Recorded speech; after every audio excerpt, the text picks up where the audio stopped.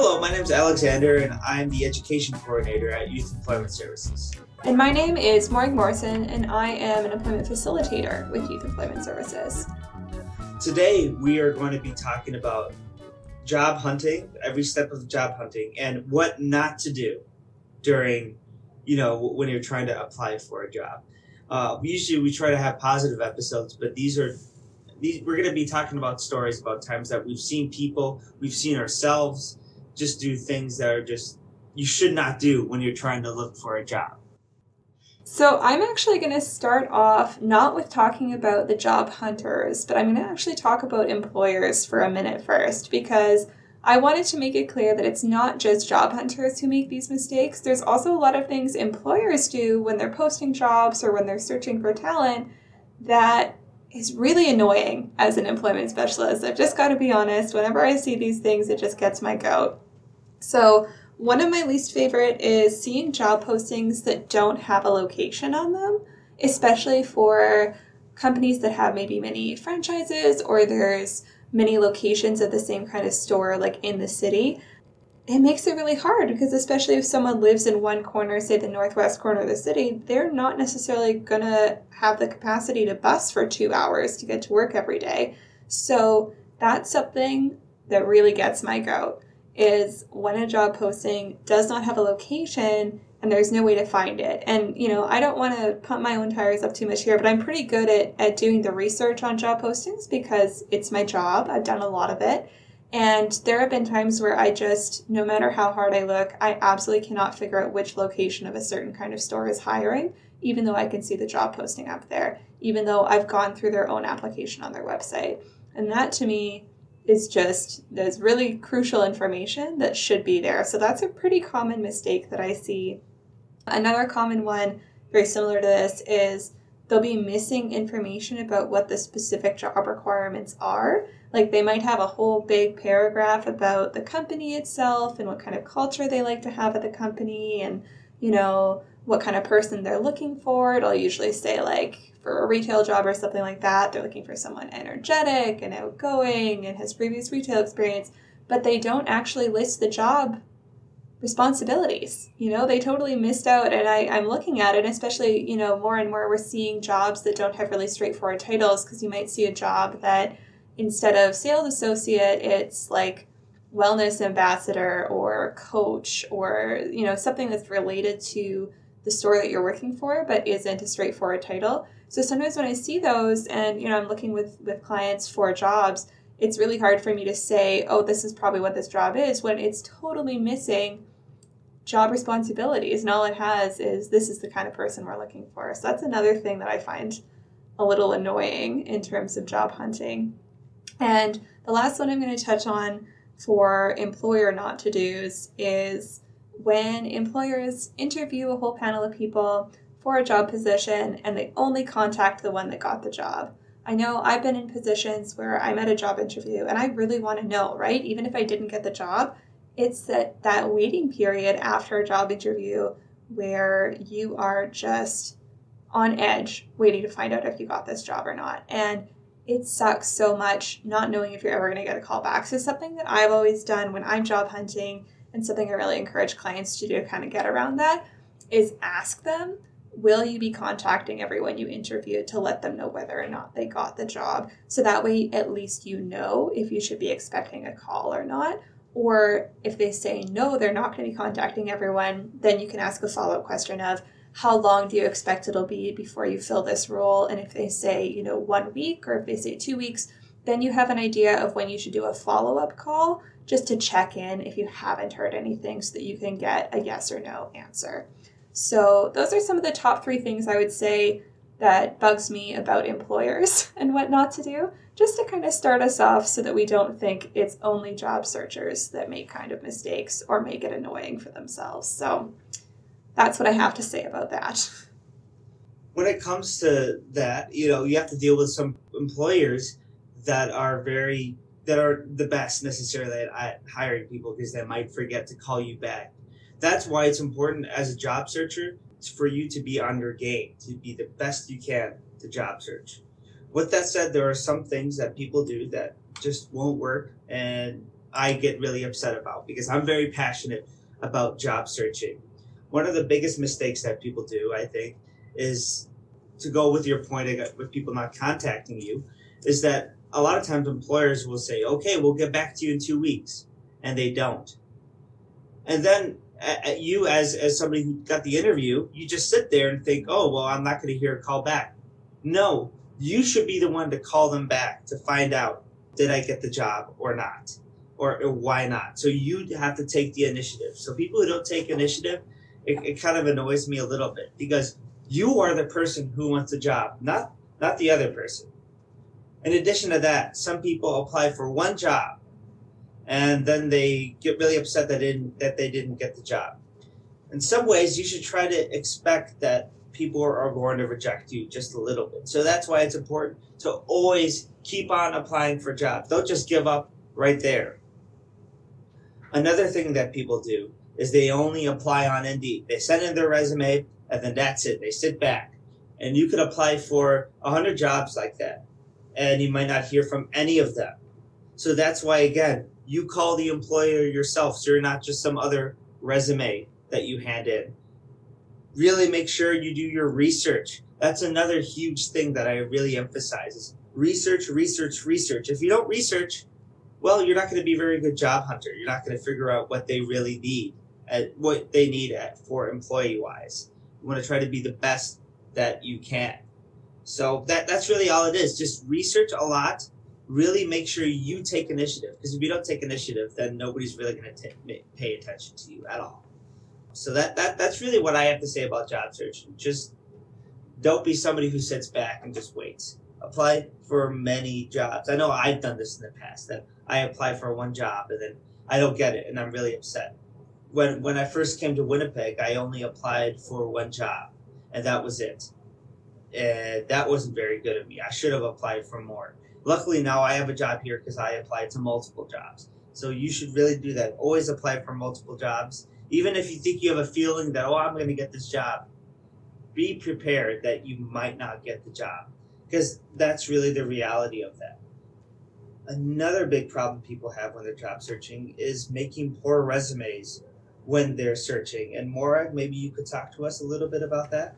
Yeah, so I do a lot of resume appointments, and I honestly love doing it because there is nothing more satisfying to me than sitting down with someone and hammering out a beautiful one-page resume that they can feel really good about applying to jobs with.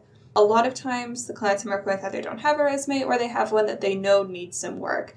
And so what we did actually before we recorded this episode is we went into our group chat where we had all been discussing what are some of our biggest resume pet peeves. So these answers are not just from me. These are from all of our staff here at Yes. And these are some of the biggest pet peeves we have when we look at resumes and we're going to update or create a brand new resume. Here's a lot of the things we see that we don't like to see. So here's a big old list. So not capitalizing things that need to be capitalized. So some common things that should be capitalized are things like previous work environments, right? A store is usually considered a proper noun. It should be capitalized, or a company should be capitalized, things like that. You should obviously capitalize the beginning of every sentence.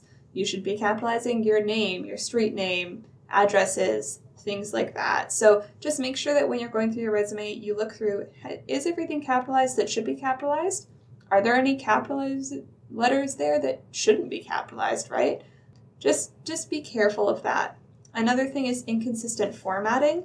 So that one is a big issue, right? So I know it can be pretty finicky with sometimes you trying to get certain things to line up and it's hard. You're pressing tab, you're pressing space, you're moving the bullet points around. But it is really important because it can look really, really messy if things aren't lined up. That's something that the staff here at Yes are really used to doing. I definitely improved a lot at formatting when I started this job, and I'm pretty good at it now. But it's only because it's something that I do all the time, right? I'm making resumes most days and working on resumes with people. So it's something I've spent a lot of time doing, and I have a lot of tricks for it now.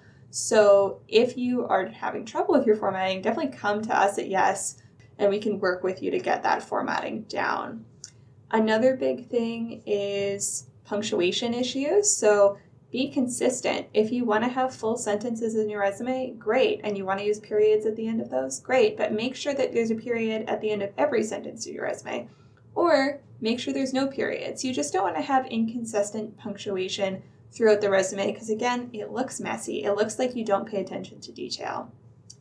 Another thing that we see often is just sentences or skills that are just one or two words. So you don't really want to take up a whole half of your resume with a big list of things where there's only one word on each line that just says like caring, pays attention, strong, physically fit, things like that. You want to be able to find full sentences and ways to word those that give a little bit more detail to the employer because they want to know more about you. Another thing is using different fonts. So it's okay if you want to make your resume stand out, have one or two different fonts, but I've definitely seen resumes before that have 5 or 6 different fonts, and it just looks stressful. There's just too much going on. I think for me, the way that I like to make different parts of the resume stand out are using things like bold or italics, or even changing the sizes of the font in some sections if there's a section that I really want to highlight on someone's resume. But I don't really use different fonts. I typically tend to stick to one because there are a lot of ways that you can make certain sections stand out without having to use a whole bunch of different fonts, which can get, like I said, very hectic and stressful looking on the resume. Another thing is misspelled words. If you see that little red squiggly line underneath the word, check it. I've definitely seen this on resumes. I've seen this on a lot of resumes, words that are misspelled. And it's not even just that someone used the wrong form of a word in the case where there's many different meanings and the words are spelled differently but sound the same. It's not that. I've seen words that are straight up spelled the wrong way. There's a red squiggly line underneath, and that person hasn't done the right click to fix it. And so that's something that's pretty easy. Again, if that's something you struggle with, come to Yes. We can help you out with doing a spell check on your resume. No problem. And another thing is having a resume that's too long. I see this a lot. It's people trying to show that they have a lot of skills or they have a lot that an employer would want to see, but then what they end up doing is having a resume that's way longer than any employer wants to read. Especially when you're looking for more entry-level positions, you probably don't need a resume that's more than 1 page, tops. You can fit everything you need into 1 page. There's ways that we can fit a lot in, and that's making the margins smaller. It's, ensuring that you're not duplicating information, especially if you've had multiple similar jobs. There's lots of ways that you can still pack a lot in to a 1-page resume. I've been working for almost 10 years, and my resume is 1 page. So that's something that, especially if you've only had maybe one job or you're looking for your first job, you don't need to have a multiple page resume by any means. And the last thing is a 1-word job description. So again, this is something that we see often. So let's say someone worked at a restaurant, then underneath they just have 3 bullet points. One says server, one says dishwasher, and one says bussing tables. And that doesn't give an employer a lot of information about what you actually did, right? They might be able to do some guesswork, but what you should do instead is have a full sentence describing what your job duties were or what kind of accomplishments you had at that job. So I know it was a lot, but it's something that we see all the time here at Yes for every single one of those. So if it's something that you're worried your resume maybe has 1 or 2 of these things on it, bring it to us. We can help you go through it with a fine-tooth comb and get it up to snuff. And on the flip side of resumes, something else you should always be including with a resume is a cover letter. So Alexander is going to tell us a little bit more about what not to do there. A lot of people write cover letters very generically. A lot of people say something like, I would be very good for this position because blah, blah, blah. And then they send that same cover letter to every single job that they apply for. Just like with resumes, you're supposed to target your resume to the specific employer if possible. You want to do that even more per your cover letter. So each job, you should change it up.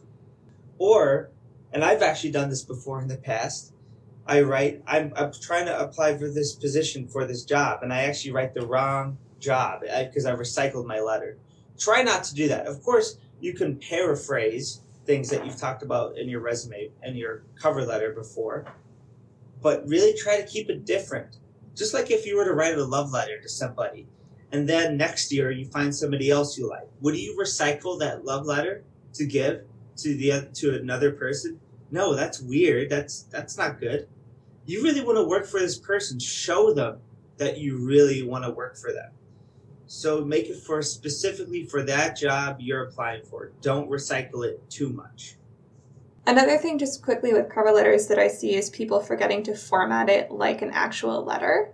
I see this all the time with people applying to jobs, like online, especially on Indeed, where they just write, please accept my application for this job, but they don't include their contact information at the top. They don't include the employer's contact information at the top, and they just write it like a one paragraph little thing instead of a letter. So it feels a little funny, but even if you're sending it in online, do the research to find out what the mailing address is. Get the address, get the postal code for this employer, and put that in the letter. Format it like a letter. Say, dear so-and-so. Have your first paragraph. At the end, say sincerely or whatever ending you want to do, and your name. It is a letter, even if you're sending it online. Another thing, too, to work with that is that when you write the cover letter, say what you are applying for. So a lot of people don't do that. They just say, I would be good for the position. What position? Talk about the specific position you're actually applying for.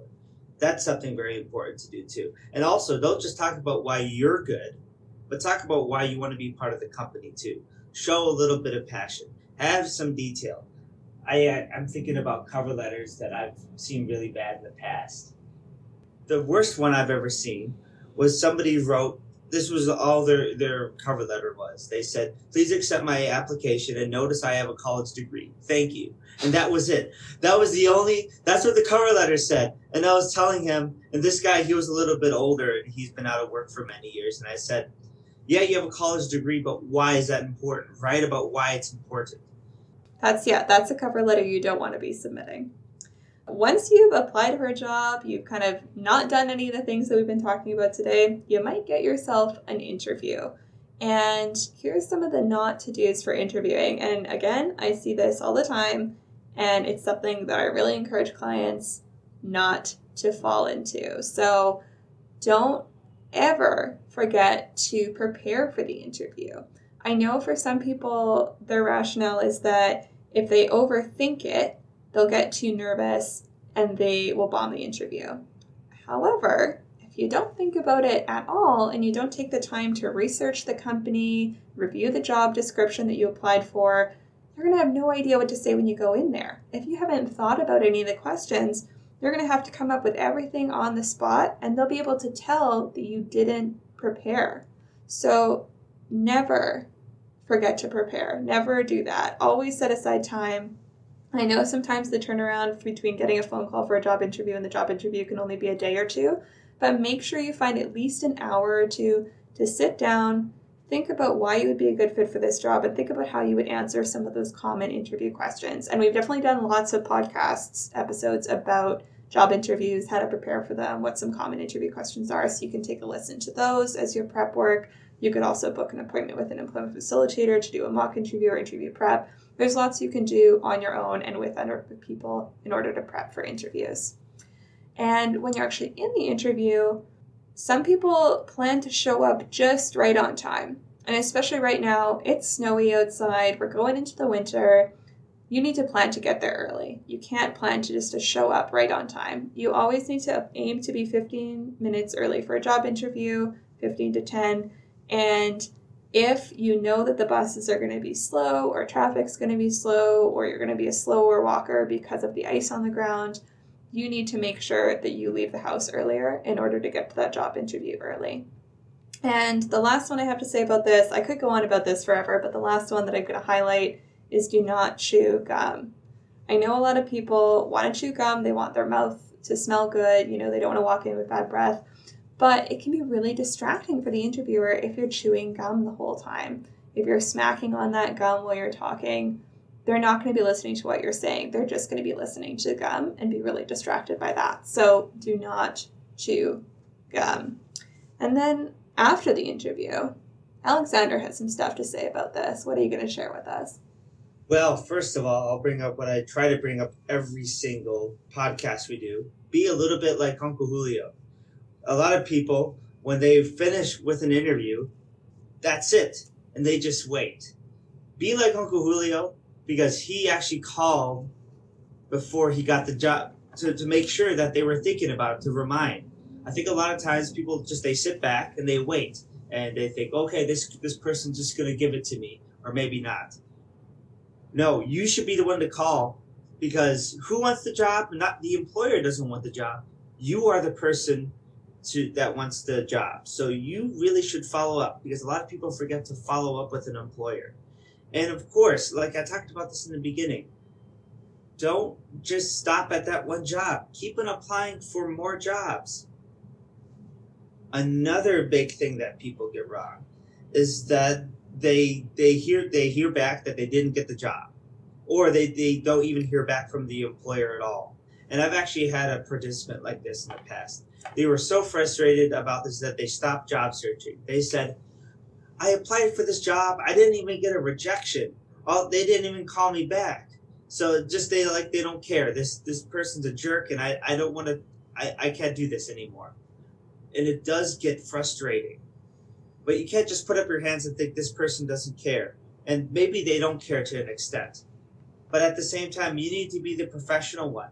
Employers do make mistakes. Employers aren't perfect, and there's a lot of things about employers that we are annoyed by that we talked about before.